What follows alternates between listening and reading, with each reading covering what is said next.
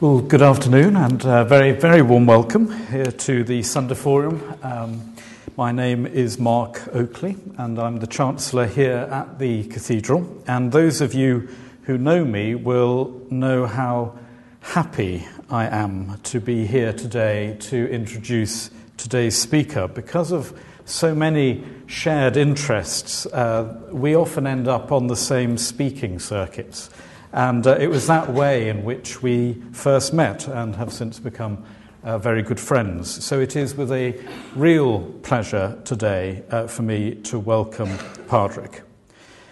Padraig is a poet and a theologian based in Belfast. He teaches on religion, on storytelling, and on conflict transformation. And of course, he is the leader of the Corrymeela community, that 50-year-old Christian witness to peace in Northern Ireland. When I tweeted that he was coming today, someone straight away replied saying, he was the man with the perfect speaking voice. I think it was one of your stalkers, actually, who wrote this, but you can make up your own mind about his voice in a moment, but he has written also 2 books of poetry and recently published In the Shelter, Finding a Home in the World, which is certainly one of my favourite books of last year. Auden once said that a poem should always be more interesting than anything you can say about it. And I think it's the same with speakers, such as today's. So let's just get on with it. Padraig will speak for 40 minutes, and then there will be time for questions before we finish promptly at 2 o'clock. So please, would you join me in welcoming Padraig Otuama.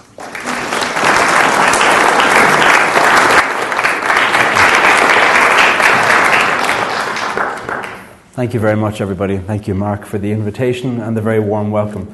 It's lovely to see you here. Thank you for making the journey to be here. I came across to England on Friday and did something with some churches in Oxford and then came down to London yesterday. And it's a real joy to be here. Elizabeth Bowen was a Dublin writer who in the 20th century wrote, "To turn from everything to one face is to find oneself face to face with everything." And I quote that at the beginning because I have a real interest in the power of small anecdote to enliven what can be potentially universal for what it means to be human. And I didn't read Elizabeth Bowen. I stole that quote from somebody else who has actually read all of her and who used her. And so that person was Christian Wyman, editor of Poetry Magazine and a magnificent poet himself, former editor of Poetry Magazine. And I tell you where I got that, partly because in the Irish tradition, if you ever recite a poem or sing a song or play a tune, it's always good to say where you got it from, but also because it's good to steal. And Meg Carney was a Manhattan-based poet, and in her poem Creed, she says, "I believe good poets borrow, great poets steal." And she should know because she stole that without crediting it from T.S. Eliot, who used it in an essay himself. And he should know also because he stole that from a critic who didn't like him, who said something about, his stuff is just really stealing from other people. W.H. Davenport Williams was not a fan of T.S. Eliot and wrote an unfavourable review of T.S. Eliot. So all that goes to say, I'll be telling you lots of stories, most of them mostly true, some of them even actually true, mostly. And we will be looking forward to hearing what is it about what it means to be human that can be discovered in the small moment of the everyday, because often I think something larger lurks within that. When I was 25, I had a dream about death. I was walking on a hillside in this dream and I bumped into a colleague who had recently fallen into disrepute. And I was burdened in the dream, walking on this hillside on a grey day. And I said to my colleague, "I've just been condemned to death by our boss." And he went, "I know, it happened to me 2 weeks ago." And then he said, "You go down to the end of the hill and you'll see there a cave in the wall and you have to go into the cave. And when you go into the cave, you sit and there's a chasm, and the chasm will fill with fire and you'll choke on the smoke. And suddenly, without any thought, I was there at this rock face, and my best friend was near me, and he had to walk away because he wasn't allowed to accompany me. I don't know why he knew that or why I knew that, but we knew that neither could accompany me. He couldn't accompany me in. And I walked in and I woke up. And fortunately, I was in psychotherapy at the time. I was living in Australia, Jungian psychotherapy. I was living in Australia, and when I moved to Australia, a friend of mine, Siobhan, had said to me, "You're a small bit obsessed with religion in a way that isn't always healthy. I recommend you find someone professional to talk to. There's only certain people that can say those kinds of things to you in a way that you're going to receive them." Anyway, I did receive that from my good friend Siobhan. And so I was in psychotherapy. And I said to the therapist on a Monday morning, because it had been a Saturday night into the Sunday morning that I'd had this dream, I said to the psychotherapist, we were due to speak about something else that day. We had planned we'd speak about something else. And I said, I had a dream last night or the night before last. And I told him it, and he said, we're going to put our plans aside. And we stayed with the dream. As you can imagine, he was delighted. Kept him in business for a bit longer. Here's a quote from Joseph Campbell, that extraordinary writer about myth, and he wrote this book called The Hero with a Thousand Faces, and this whole analysis about what myth and story does for the human person. He says, "Where you stumble, there lies your treasure. The very cave you are afraid to enter turns out to be the source of what you were looking for. The damned thing in the cave that was so dreaded has become the center." He might have written that from my dream, because as I discovered, a bit through psychotherapy and a bit through sitting down thinking about why was I so frightened and what was going to kill me, what was it that I was so frightened of being death to me, that was going to rise up from a chasm. As I sat there, I realized I have to go into the cave, and potentially I mightn't die at all. Potentially something else might die, something else might come to an end, and I might find inside there something that only I can discover, only by myself. And that was the pilgrimage of that dream for me.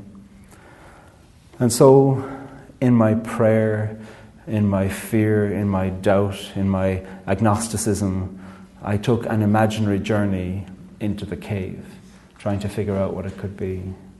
At that stage, I was 25, 26, and I was desperately trying to figure out what did it mean to be a person of faith who was trying to come to terms with being gay in a place where there was 3 or 4 people who I had told, but very few people really. I had been through various traumatic experiences when it came to telling a few people earlier on in my life, exorcisms and reparative therapies, which I'll tell you about in a while. But none of those had filled me with confidence that there was something to be approached. I was desperately trying to be somebody who was denying that which part of me was telling me was true about me, and with which a faith voice was telling me should be denied. And to acquiesce to would be the annihilation of purity and morality and goodness in myself. And so I was desperately trying to figure out what was going on. So it was no wonder that a dream presented itself to me to say, there is a cave into which you must walk. I was lucky too at the time that I had gone on a retreat to Taizé. And in Taizé, one of the brothers had mentioned this lovely idea where he opened up the second last chapter of the Gospel of John. And in it says the disciples are in an upper room, the door's locked for fear of the Jews. It's a bit inconvenient because they're all Jewish. So who are they talking about? Why would you lock a door for fear of yourself? I suppose John is trying to make a different point, but I do think that there's a point to be made in the idea that they hadn't recognized their own selves, and they were frightened of something in their own selves that they had perhaps pathologized by projecting onto others. And it says that Jesus was there among them. It doesn't say how he came to be there. And he says to them, "Peace be with you," which sounds very holy. But as you reflect on it, and the brother in Taizé brought us to this thought, he said, "Peace be with you," in Arabic and Aramaic and Hebrew is just shalom or salam. It's just hello. It's as ordinary as a greeting. Hello. And so in another way you can think about it, that the disciples were in the upper room, frightened of themselves, and the one whom they had abandoned suddenly was there, and he said, "Hi." As ordinary as the day is long. Nothing extraordinary at all. And perhaps if you were expecting something frightening, because they'd heard that he had risen, and most of them hadn't been there, what would you expect him to say? Where the hell were you? To make a theological point. Instead of which, perhaps he surprises them with the ordinariness of his greeting. So combining that experience of the dream together with this experience of retreat in Taizé, and then finally also together with an article I read in National Geographic magazine where there was a woman who had grown up in Papua New Guinea. I don't know whether her parents were medics or missionaries or anthropologists, I don't know. She had grown up there as a child, and her parents had worked with a nomadic people group. And the nomadic people group were in one particular region, and she was going back now as a National Geographic photojournalist. And she was returning to the area, knowing that if she wandered around a particular dense jungled area, that eventually she'd bump into somebody, because it wasn't like there was one particular homestead that they had. And there was photographs in the National Geographic article, and she was writing a short essay as well, and she recalled that in the language of the people for whom she was searching, there is no particular word for hello. There is, however, the following.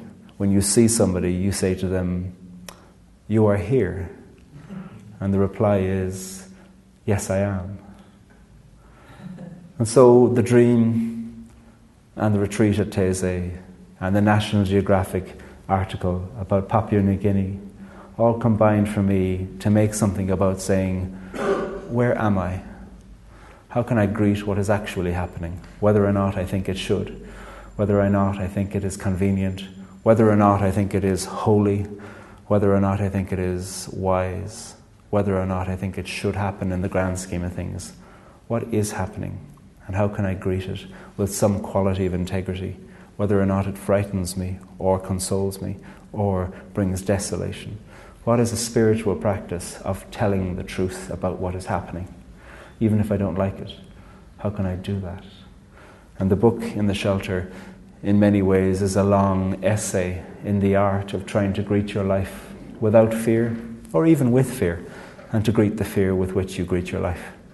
To find a way to simply say, here's what's happening, within the space of prayer and doubt and faith and theism and atheism and agnosticism, all of those turns through which we go during any ordinary week, where things that happen in our lives are greeted with a whole mixture of surety and unsurety, certainty and imagination, curiosity and fear. There's a poem that I came to later on, a poem that I really love now, and you'll understand why. I'll read it to you, just a short bit of it. David Wagoner is the poet. He's a very well-established poet from the United States, and this poem is called Lost, and it's lines of advice written to somebody who's lost in a forest. And listen to it here. Stand still. The trees ahead and the bushes beside you are not lost. Wherever you are is called here, and you must treat it as a powerful stranger. It's an extraordinary first 3 lines of the poem. I think it's a sonnet, that poem. Wherever you are is called here, and you must treat it as a powerful stranger. Powerful stranger isn't necessarily consoling. It's not necessarily easy to treat something as a powerful stranger, because strangers who are powerful maybe are not overly welcome. But if they're there, you must find a way to tell the truth that they're there. And if your life is ventured into a place where you would have thought it shouldn't be like this, well, whether it should or shouldn't, it is. And even if it's going to change, there needs to be a recognition of the way things are in order to find a way to make things in another way, if that is wise. And it's not always the case that it is wise to try to change. So much of faith for me had taught me how things should be, on some other distant planet where I was more healthy, more holy, and more heterosexual than I was, none of which were true. And so therefore I had to figure out about what is the planet that I'm on, what is the wood in which I find myself, or the cave in which I find myself, the place from which I'm trying to move into the rest of my life with some modicum of integrity towards my faith as well as my intelligence. How do I pay attention to my love of language? How do I pay attention to the things that move me without feeling guilty about them? I think one of the things that you notice in the earliest chapters of Genesis, indeed in the first and second chapters, is this primal impulse in the writers of Genesis to give God a particular endeavour. And the endeavour that God has, as well as creating, is naming. To name and to create occur both at the same time, it seems. And it's an extraordinary thing, perhaps for early primal writers writing beautifully structured poetry, that they make divine the project of giving something a name. And I think trying to greet what is happening in our life falls back into that. How can I give a name to something that is happening? Inasmuch as we recognize that the poetry of Genesis speaks about 7 days. What's the 8th day? What's the 10,000th day? Or whatever millionth or billionth or trillionth day we're in now? What is happening today that needs the continuing creation of language to give it a name in order to be able to figure out where are we in this planet? Names are very powerful. And J.R.R. Tolkien, I think I know Lord of the Rings better than I know the Bible. Tolkien is often a one to whom I turn. And there's a lovely point when two hobbits are lost in a wood, and they're wandering through the wood, and they're about to be killed by a large talking tree. An Ent, Treebeard is what he eventually tells them they can call him. But he stops for a second and realizes that they're not small orcs, and he talks to them. And they give him their names and where they're from and their nicknames and their preferred names, and he thinks they're very hasty folk because they're so quick to share something so intimate. And then they ask him his name, and it says here, "I will not give you my name. For one thing, it would take a very long time. My name is growing all the time, and I've lived a very long, long time. So my name is like a story. Real names tell you the story of the things they belong to in my language, in the Old Entish, as you might say. It's a lovely language, but it takes a very long time to say anything in it, because we do not say anything in it unless it is worth taking a very long time to say and to listen to." And so we see here some way within which language itself creates. Language has the capacity to create something powerful. A friend of mine was told by her teacher when she was 11, "You can't sing." And the teacher participated in some kind of divine act of desecration in that moment, or maybe a diabolical act of desecration. My friend is now 30 and actually can hold a tune quite well, but it probably took 15 years before they had the opportunity to get over what was created in that moment, if created is the right word. If you can create fear, maybe fear was deepened in that. There's a poem I'd like to read for you, which is in the book, which is trying to reflect on what would a sacramental practice of naming today be like for all of us. Coming from the idea that in many of the liturgical traditions, when people enter a place of worship or begin a prayer, they bless themselves in the name of the Father, Son, and Holy Spirit, or Holy Spirit, depending as to which tradition you follow. So here's a poem called "In the Name." In the name of goodness and love and broken community, in the name of meaning, of feeling, and I hope you don't screw me, in the name of darkness and light and ungraspable twilight, in the name of mealtimes and sharing and caring by firelight, in the name of action, of peace and human redemption, in the name of eating, of drinking and table confession, in the name of sadness, regret and holy obsession, the holy name of anger, the spirit of aggression, in the name of forgive and forget, and I hope I get over this, in the name of fathers and mothers and unholy spirits, in the name of beauty and broken and beaten up daily, in the name of seeing our creeds and believing in maybe, we gather here, a room full of strangers, to speak of our hopeland and talk of our danger, to make sense of our thinking, to authenticate lives, to humanize feeling, and stop telling lies. In the name of philosophy, of theology, and who gives a damn. In the name of employment and study and finding new family. In the name of our passions, our lovings and indecent obsessions. In the name of prayer and of worship and of demon possession. In the name of solitude, quiet and holy reflection. The lost, the lonely, the without direction. In the name of the early and the late and the holy and effectual. In the name of the straight and the queer, the transgender and bisexual. In the name of boot clogs and boob jobs and erectile dysfunction, schizophrenia, hysteria and obsessive compulsion, in the name of Jesus and Mary and the mostly silent Joseph, in the name of speaking to ourselves, saying, this is more than I can cope with. In the name of touch-up and breakdown and weeping. In the name of therapy and Prozac and full-hearted breathing. In the name of sadness and madness and years since I've smiled. In the name of the unknown, the alien and the holy in exile. In the name of the named and the unnamed and the names of the nameless. In the names of the prayers that repeat, I wish that I could change this. In the name of goodness and kindness and intentionality, in the name of harbour and shelter and family.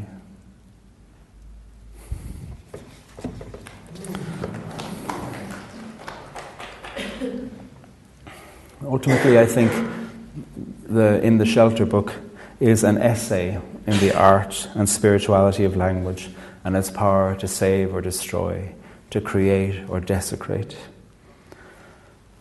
I've been somebody who's loved language since an early age. I grew up with Irish and English. I was sent along to, I suppose you could call it a kindergarten, except it wasn't anywhere near as organised as that at the age of 2, where my dad said the woman who ran it, he said he heard her try to say a few words in English once, but she didn't know where to begin. She only spoke Irish. She's from West Kerry, the Dingle Peninsula, the head of the Dingle Peninsula. And so language for me was always interesting. I have a deaf auntie, and while I don't have any sign language to speak of, I've got a few hundred signs that I've looked at because I'm interested, but I can't speak sign. I was around a lot of sign as well, and I found that really interesting to think, what is the potential of language, of the hands within that context too? And so I always had confidence in my love of language. Not necessarily confidence that I was an expert, because I don't know that anybody is, because language is always unfolding and elastic and electric. I didn't, however, have confidence in religion, and I didn't have confidence in the Bible. The Bible was a Protestant book as far as I was concerned, and I accidentally fell into the company of Protestants from the age of around 11.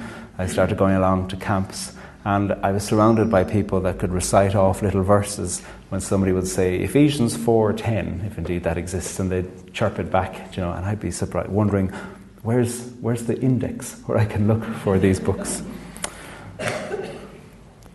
When I left school, I didn't get into medicine, which is what I wanted to do, what I thought I wanted to do. So I joined a church group for a number of years.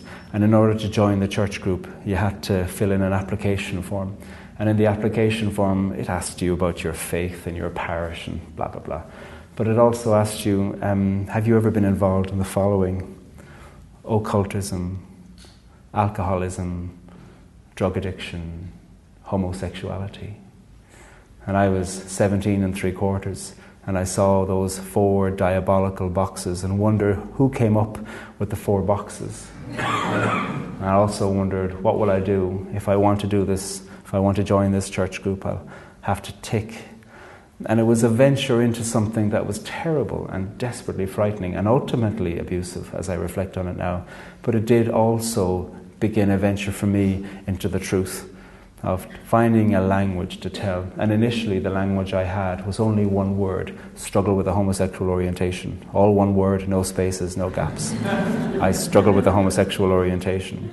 And in my first week in the church group, which I chose to be in and I chose to stay in also, and there was a rough and tumble and delight and joy of community amidst the 3 exorcisms that happened in my first year and the reparative therapy that happened throughout all of my second year. And in all of that, I struggled with absolute lack of confidence about what does it mean when we speak about God or the Bible, or I had no confidence when it came to that. But I always had confidence in language. I was writing coded poetry all that time. And toward the end, in fact, the very last day of my time in reparative therapy, it wasn't bad theology or bad psychology, both of which were present in abundance in the reparative therapy. It was bad grammar that saved me. Because I said to the guy, I'm not even sure that I want to have sex with a woman. And he said, your problem is that you've used the word have. He said, you should want to give sex to a woman. And I remember thinking, that is such awful grammar. And such a terrible choice of verb. And also a very powerful language, to give. What if she didn't want to receive it, whoever this future bride of mine was to be? And I left and I never went back. And the exhilaration of getting onto the number 16 bus and going across Dublin City back to a place where I could share this story with nobody, because nobody would rejoice with me. I could only rejoice myself in the language that had saved me. And it began a confidence to say, I think I can have my own thoughts. And maybe, if only in the small cocoon of my own story, I begin to pay attention to that. Maybe somehow I might find something of God there. I did, later on in life, do a small bit of work with a parish in the Philippines where I was working there for deaf people, and they use American Sign Language there. So I bought a dictionary of American Sign Language and became entranced, really, about the living and visual etymology that sign has. And when you look at the sign, actually both in British Sign Language and in American Sign Language for fear, it takes one or both hands and speaks here, touching the chest, speaking about fear as an embodied reality, something that is embodied in itself. But then courage goes from here out to this. So fear is the first word of courage, but it comes out from there. How is it that courage can come from the very places that we are frightened? I'm brought back to Joseph Campbell. The very cave, the damned thing, will be the centre. Sign language tells us this. The deepest poetry and impulses of spirituality and courage and protest and exile tell us this, that somehow from the heart of all fear, courage can come. Much of what I'm talking about is the power of language. But I also, I suppose, want to speak about the language of power. Because if we do not pay attention to the language of power, and ways in which language trespasses upon the borders of power, well then we are being willfully ignorant, I would say. I would have said blind a few years ago until Dave Cunningham, a friend of mine, said, I'm blind. I'm uninterested in my impairment being used as a metaphor for your stupidity. And it stopped me using other people's impairments as a way of speaking about my own incapacity. There's a story in the Gospel of Luke that's often called the Good Samaritan. I don't like to call it the Good Samaritan because it implies there was a whole load of terrible Samaritans and there was a good one. My dad spoke about the woman who worked in the office where he had worked for almost 50 years, who was a Protestant, and he goes, but she's lovely. And so inasmuch as there is more than one Good Samaritan and more than one lovely Protestant in Cork, I'm not sure what I call this story, one of the Good Samaritans. It's a parable. There's somebody who's going from Jerusalem to Jericho. They're set upon by robbers and beaten and left for dead at the side of the road. And two people from the person's own tradition pass by and don't help for one reason or another. The reasons aren't given. But another person who isn't from his community, a Samaritan, does pass by and indeed does help. And in many ways, it's a story about being a neighbour to somebody who you wouldn't consider a neighbour to be. And it's relatively unsurprising. Most traditions have stories like that. But what I think is really interesting is the possibility of reading this story from the other side, which is less about to whom will you give help, and more about from whom will you receive help. Because it's frightening, I think, to find yourself in the debt of somebody who you might consider to be your moral or social or intellectual or national inferior. How can you receive? How can you be the guest to somebody toward whom you would much rather be the host? How can we undo power like that? Years ago, I was praying with lots of zeal, Lord God, send me anywhere. And an image came to my mind about, would I work with a travelling community? And I left the room where I was sitting, full of zeal, full of prayer, walked away. I wasn't sure what it would be like to be associated with the travelling community. Somehow there's this feeling of taint and contamination that comes upon us when we think of groupings of people with whom we would rather not be associated. And I was in need of a radical conversion in my attitude towards An Lucht Shul, which is the Irish word for the travelling community. I was in need of an absolutely radical conversion about my, what's the word? Racism? Prejudice? Predetermined opinion based on absolutely nothing but other people's predetermined opinions. And I needed to be changed. A few years later, I did go to Uganda, which was the place that I thought I would have loved to have been sent to. And I had a lovely time. This is in 1996. And then around 2009, 2010, I became concerned when I heard that in Uganda a bill was being put through Parliament, a bill that proposed the death penalty for lesbian and gay and bisexual Ugandans. Ugandans already who were gay were penalised under the penal code, which up until 2000 only penalised men who had carnal relations with men. In 2000 it got extended in an Equal Opportunities Act to women also, and now it was being put forward that the death penalty would be proposed. And a friend of mine was in charge of a funding agency that gave a lot of money to dioceses and Christian witnesses in Uganda to do very good work with very good people. But nonetheless, many of the people there also gave public support. People in receipt of these monies had given public support to the death penalty. So I wrote to my friend and said, if you do nothing, you've got blood in your hands. We're old friends, so we can speak clearly to each other. And he said to me, well, what would you do?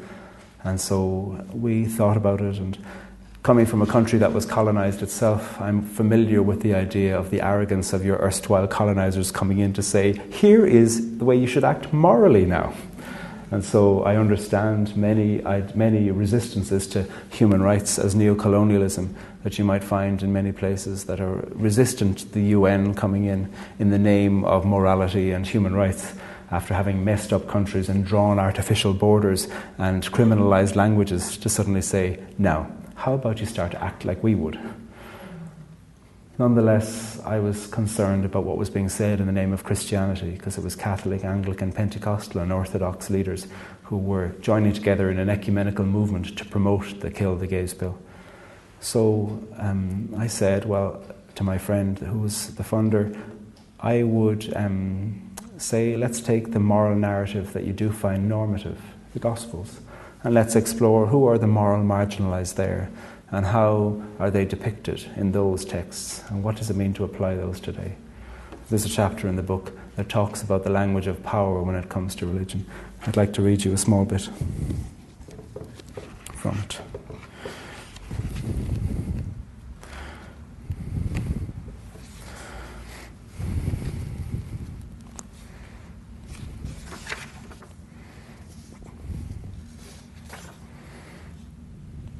Well, there was one bit, this is the bit that I'm about to read comes after one point towards the end.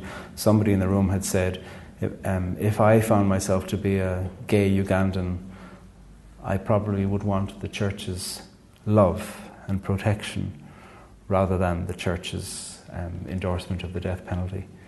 And somebody stood up and turned to me and pointed at me and said, you are illegal. They didn't know I was gay. I changed the way I spelled my name. But I found, in my mind, I was understanding this according to Wilfred Bion's theory of hostility and group dynamics. I was processing it all perfectly. It was all very easy. But I realised, very nonchalantly, I've gotten up from where I'm sitting and stood at the door. The body tells its own language sometimes. And these were people whose work I respected very much because of the work that they did. Nonetheless, I didn't respect their words about lesbian and gay people. Here's what the book says. I relate this not because the events were particularly traumatic, after all I was booked to leave, but because it seems unlikely to me that among the dozens of people I interviewed that week, there weren't other LGBT people. I've experienced enough homophobia in my life, homophobia that has affected my job, housing, safety and mental health. But the day of the exchange, I wondered who else I'd met who was living in a way that was so alert to the tiniest hint that they might be suspected of being lesbian, gay, bisexual or transgender. I thought about the Irish missionaries of various denominations who have participated in endorsing such a didactic, discursive climate. I wondered about what the hell Jesus would say if he were in that room, and I wondered if I'd even want to recognize him. I wondered at my own complicity in all of this, and I praised those people in Uganda who used their voices to speak out the truth. My guess, though, is that I encountered numbers of LGBT people who knew well how to keep quiet. I wondered at the skills of survival they must practice on a daily basis, and I wondered about any preemptive practices they put into place to ensure safety from questioning. I wondered about the lies that they had to tell, not only to others, but to themselves, in order to entertain the possibility of living. And I wondered at the power, dignity, and imagination denied them in the name of God, Christian morality, and Ugandan sovereignty. Fear and courage start off as the same sign when you speak with your hands. Hello to fear. Hello to courage.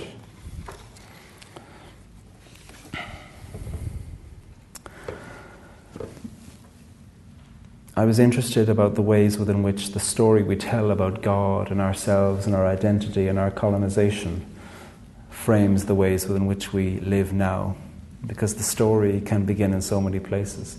I've done a practice with groups for years where you say, if right now you were to tell the story of your life, what would the first sentence be?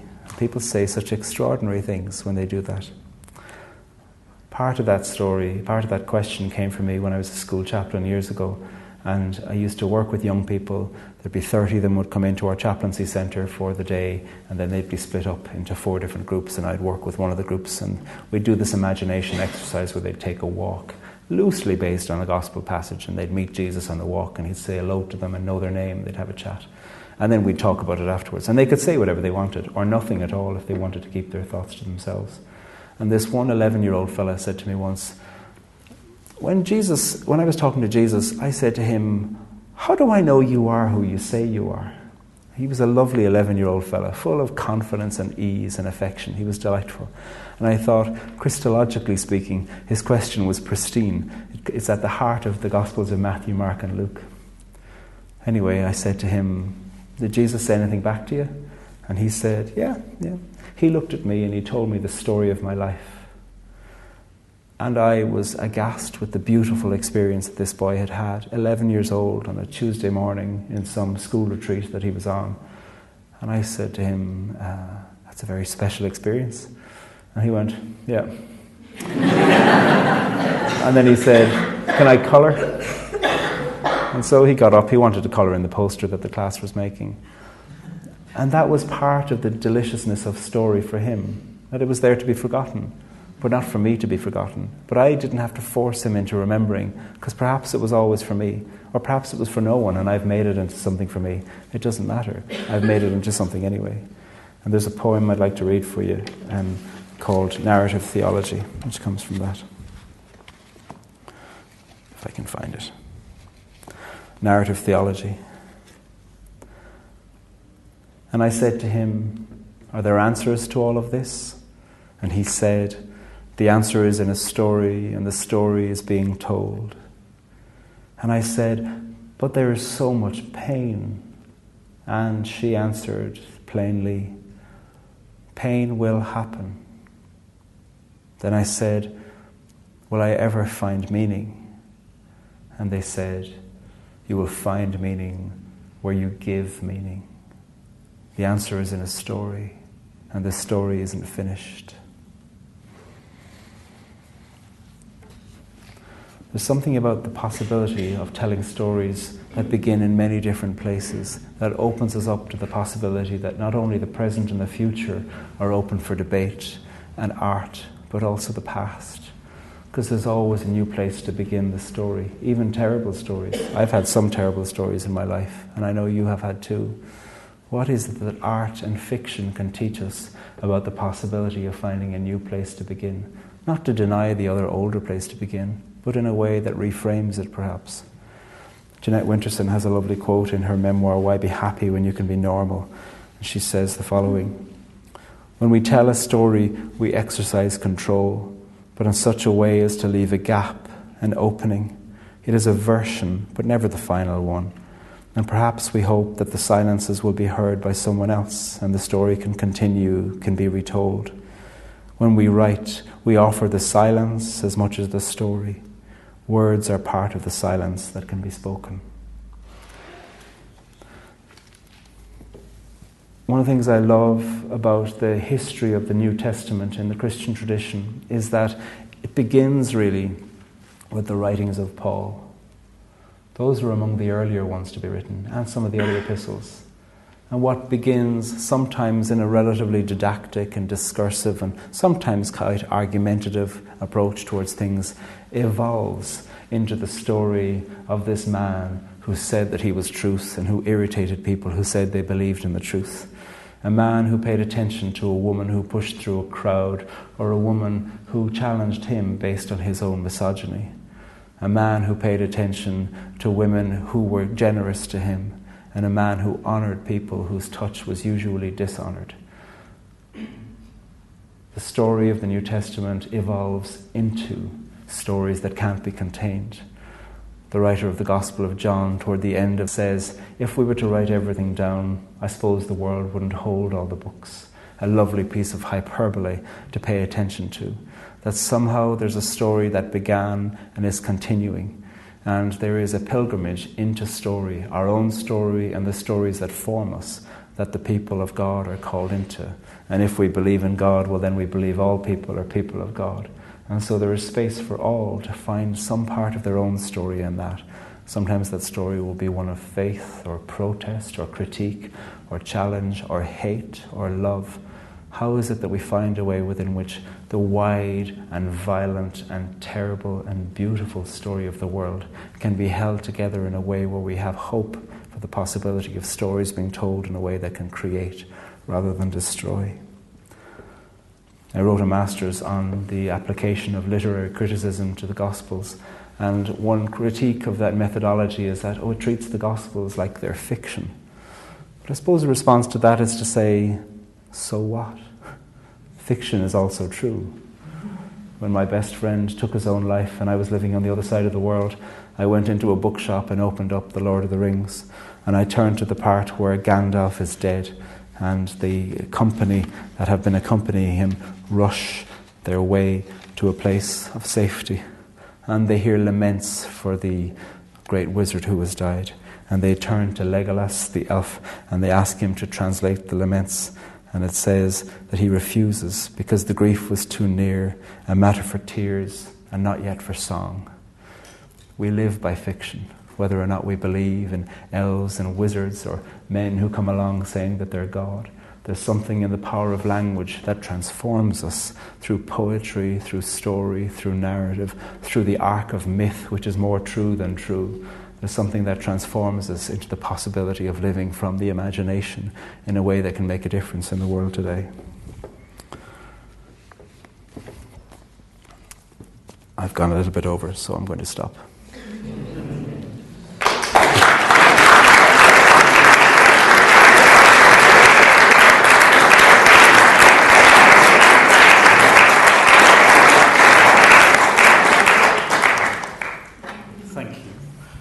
So we have about a quarter of an hour for some questions or comments that you'd like to bring into the room. So be bold.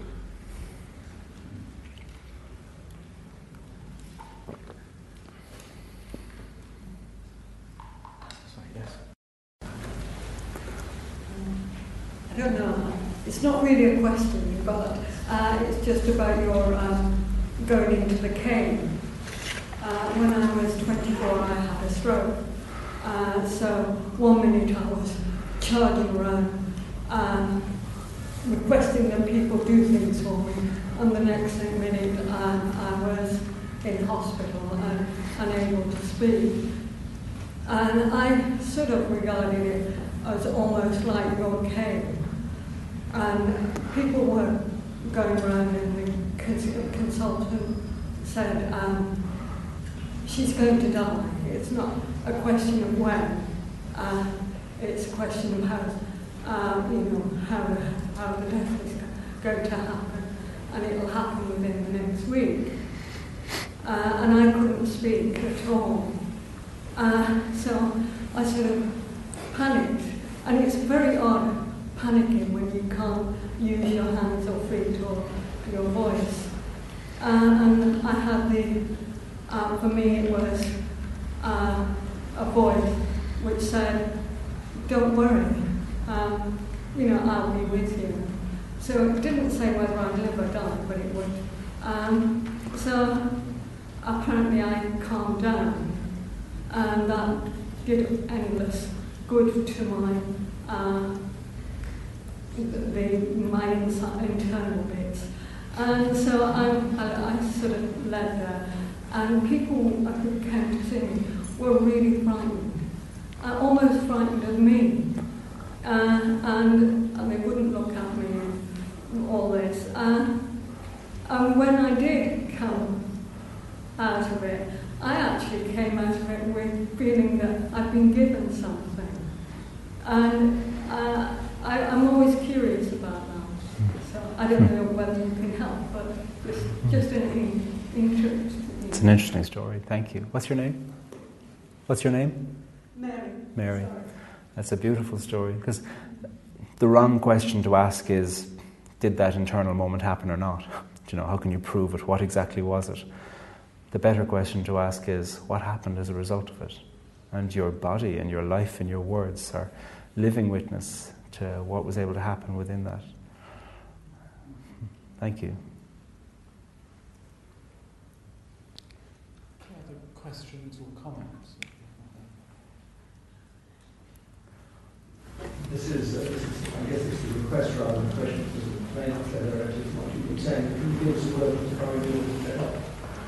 Give you a word from Corrie Miller. What might Corrie Miller, what might you bring to us from Corrie Miller? Well, greetings and prayer. Corrie Miller was 50 years old in 2015. 50 years of bearing witness to the possibility that human beings can turn towards each other in friendship, especially when difficulties are different and differences are difficult. How is it that we can do that? And our hope really, as we look into 2016, remembering 1916, where we had the Easter Uprising in Dublin and the Battle of the Somme, two events that will captivate the imagination and memory of people on both of these islands. How is it that we can remember the past in a way that creates a present for us today, rather than remembering the past in a way that builds borders that are dangerous for people who are on the other side of those borders? That's our hope and our witness. Bearing witness to our complicity too, to be the perpetrators of that, not only the diagnosticians about what healing can be, but also we can be perpetrators of pain and finding the language to confess that for ourselves. That's the practice that holds us together, not our perfection or our brilliant witness to peace, but our continual return to the need to confess the ways in which we hurt each other. So that's our word for you today. And for ourselves, it's our word for us every day. Yes. You said about in the story of your life, or you challenge students to give in the story of their life, the first line. What's your first line? Of this book, or just today? No, I mean in your story of your life, what do you think? See, I've done that practice so often that I love that it changes every minute. Where would I start right now? If I was to start, I'd probably say, when I was 11, I wrote a poem and my sister went rooting through my room and found it and made it better. It's true, she did. This book starts off by saying,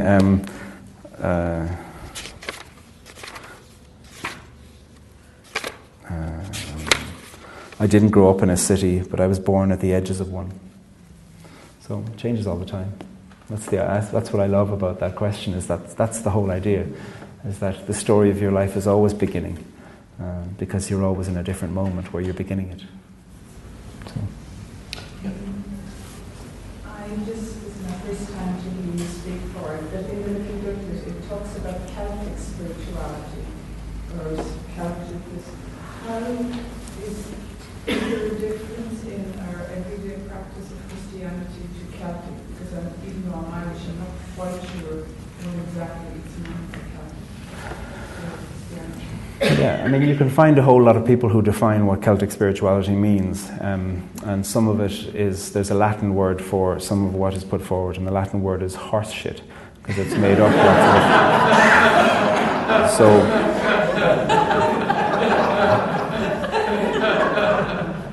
I think there needs to be a way within recognizing that most spiritualities that come from a particular place arose because people were frightened of dying, and so they ascribed divine features to that which they hoped wouldn't kill them. In Australia, there's an extraordinary tradition of respect about the relationship between self and the land, community and the land. And that's because in Australia, the land might kill you. And similarly, in Ireland, there's an extraordinary tradition, and in Britain too, Celtic spirituality finds as much of an ancient home here as it does there, a way within which you respect the changing features of the seasons and find a way to sacramentalize the longest day, the shortest day, the days when the sun is in a particular place, the day when the sun is highest. And so what I like about Celtic spirituality and most indigenous spiritualities is that they are absolutely and firmly rooted in the here and now. What is happening in nature now, and how can I respond to that in a way that will help me feel a semblance of control with the idea that I mightn't die. And most Celtic practices and other indigenous spiritualities are firmly rooted within the contours and the seasons of the land. And so, Christianity in this country is rooted in nature? in the ancient spirituality of Celtic spirituality, I wasn't necessarily speaking about Christianity in that way, but the ancient spirituality, you look at Stonehenge, you look at other places, there are ancient practices across all of these islands, the Celts in Wales, the Sassenach, the Gaels up in Scotland, and the Gaels in Ireland, ways within which people paid attention to, in pagan times, the transition of the seasons, and had practices around which to place those, and then ways within which some of those, sometimes directly and other times indirectly, continue to be practiced. So,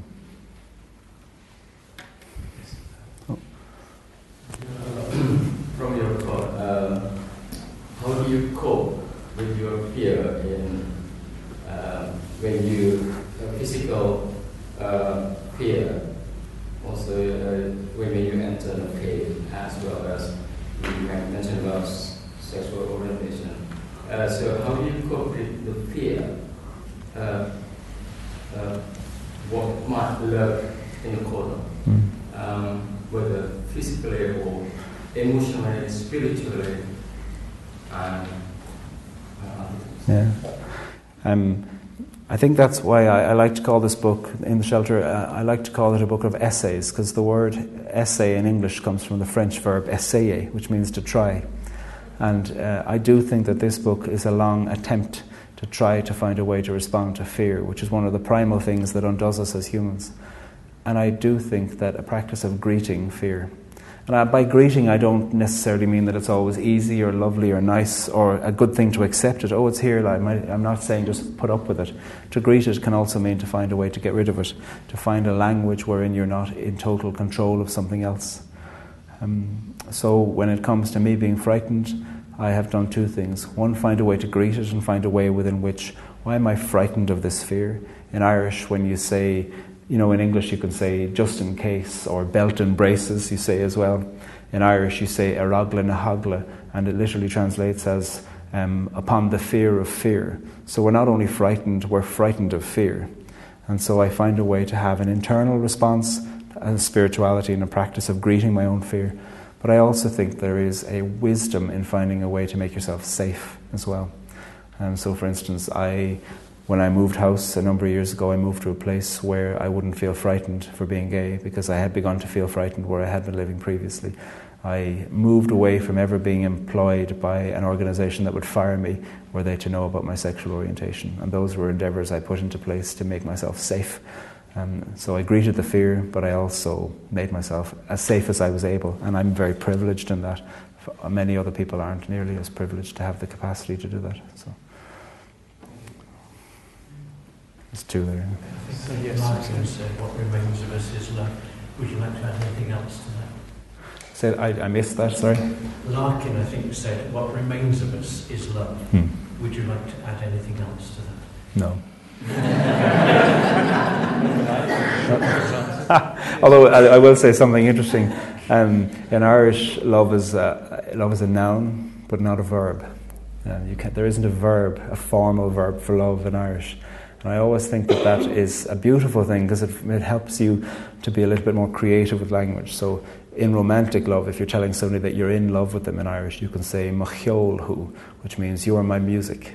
And so what I love is that love is only one word for it. There's all kinds of other words for it too. Talking about Uganda. Sorry, I missed that bit again. Talking about? When you spoke of Uganda, you were very wisely critical of the idea that we have the right to impose our values in the way that Elton John might berate the people of Russia for not accepting gay rights. It's fairly clear they don't want such a thing. Given that for the Anglican Church in Uganda and the Roman Catholic Church in Uganda, they are both founded on the celebration of the martyrdom of those young men who resisted the advances of King, whatever his name was. Those martyrs are celebrated annually in the way that Oscar Romero is celebrated by the people of El Salvador. They are absolutely crucial to the Christian identity of every Christian in Uganda. How can historical memory deal with that in terms of gay rights? Because surely there is an absolute contradiction. Sure. To how do you honour those martyrs, as all Ugandans do, and at the same time work towards what we call gay rights? I suppose my practice and hope is to go back, when it comes to Christianity, to the texts that form Christianity, those of Jesus of Nazareth, who also was martyred or murdered, whatever you want to call it, and find a way wherein we can problematize the idea that God was happy with that death, and God was like, great, now I can make the people of God clean. How is it that we can find a way to problematize the idea of redemptive death in that way, and look at the emptiness and the hollowness of God's death as the thing that saves us from the depth of ourselves and the worst in ourselves? So I do think, I do go back to the texts of the Gospels to problematize the idea of redemption plus death equals loveliness. So it's time for one more question.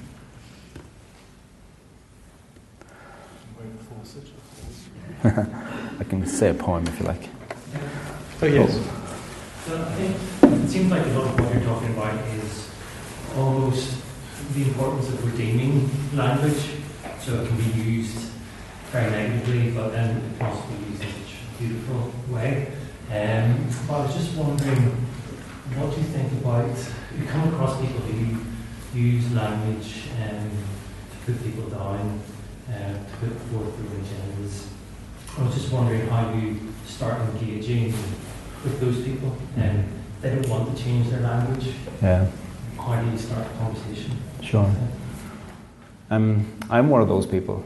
So I suppose the first thing is to recognize the ways in which I enjoy putting people down with my language, and to recognize human complicity in that practice.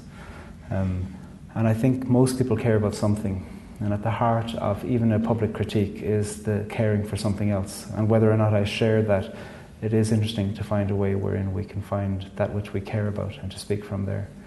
I regularly do public dialogues with people who come from different sides of an event. That could be different sides from people who took a life or who were bereaved through the Troubles, or it could be people who think very different things about lesbian and gay people, or about migrants, or about different things like that. And the point is how can our language be electric? How can it create something? How can it have an energy to it? And how can we find surprising ways into having unpredictable conversations and unpredictable relationships across difference in a way that can benefit us rather than harm us? And I suppose I do have a belief that language can save us. And I don't mean really esoteric, removed language. I mean the depth of language, the story of the human person, and how friendships can be built across the most unlikely of barriers. And we can find a way towards each other, which doesn't mean to agree with each other, but we can be surprised by each other's capacity. There's a story in the book where once I was working with a bunch of religious people to talk about lesbian and gay people, bisexual and transgender people, and toward the end of the few days encounter, one of the men in the room who had self-described as a fundamentalist, that was his own word for himself, he said, I have a question to ask all the gay people in the room. I'd work away. And he said, how many times since we met 24 or 48 hours ago, whatever it was, how many times since we met have my words bruised you? And he had said some pretty harsh things. And one of the fellows in the room went, you're lovely, you're grand, don't worry. You know? And the guy said, no, answer me. How many times? And the fellow next to me started to count. And he went, I've given up after the first hour.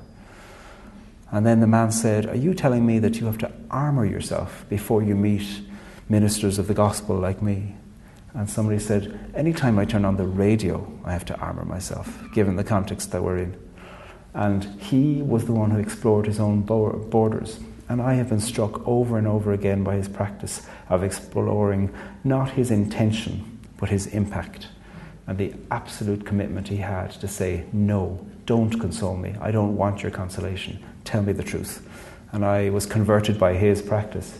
And I was uninterested, really, at the end of the day, to say to him, have you changed your mind about the gays? Do you like us now? Because he didn't. I mean, he said very harsh things. But I think he was a moment of conversion for me into the possibility of respect that can happen across in the most unlikely of situations. So, move me away.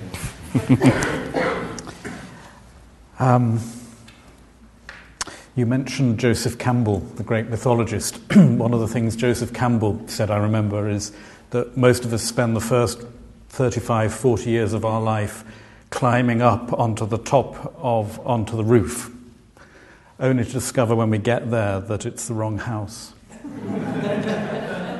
And then you call what we call midlife crisis, I suppose. But I think what I always find when I listen to you is that you bring back that moment of when you suddenly realise you're on the wrong house, and that the fresh air that you bring into a room is also very distilled and full of hope. I always feel when I hear you that the future is actually going to be built on hope. It's a huge gift to bring into any room today.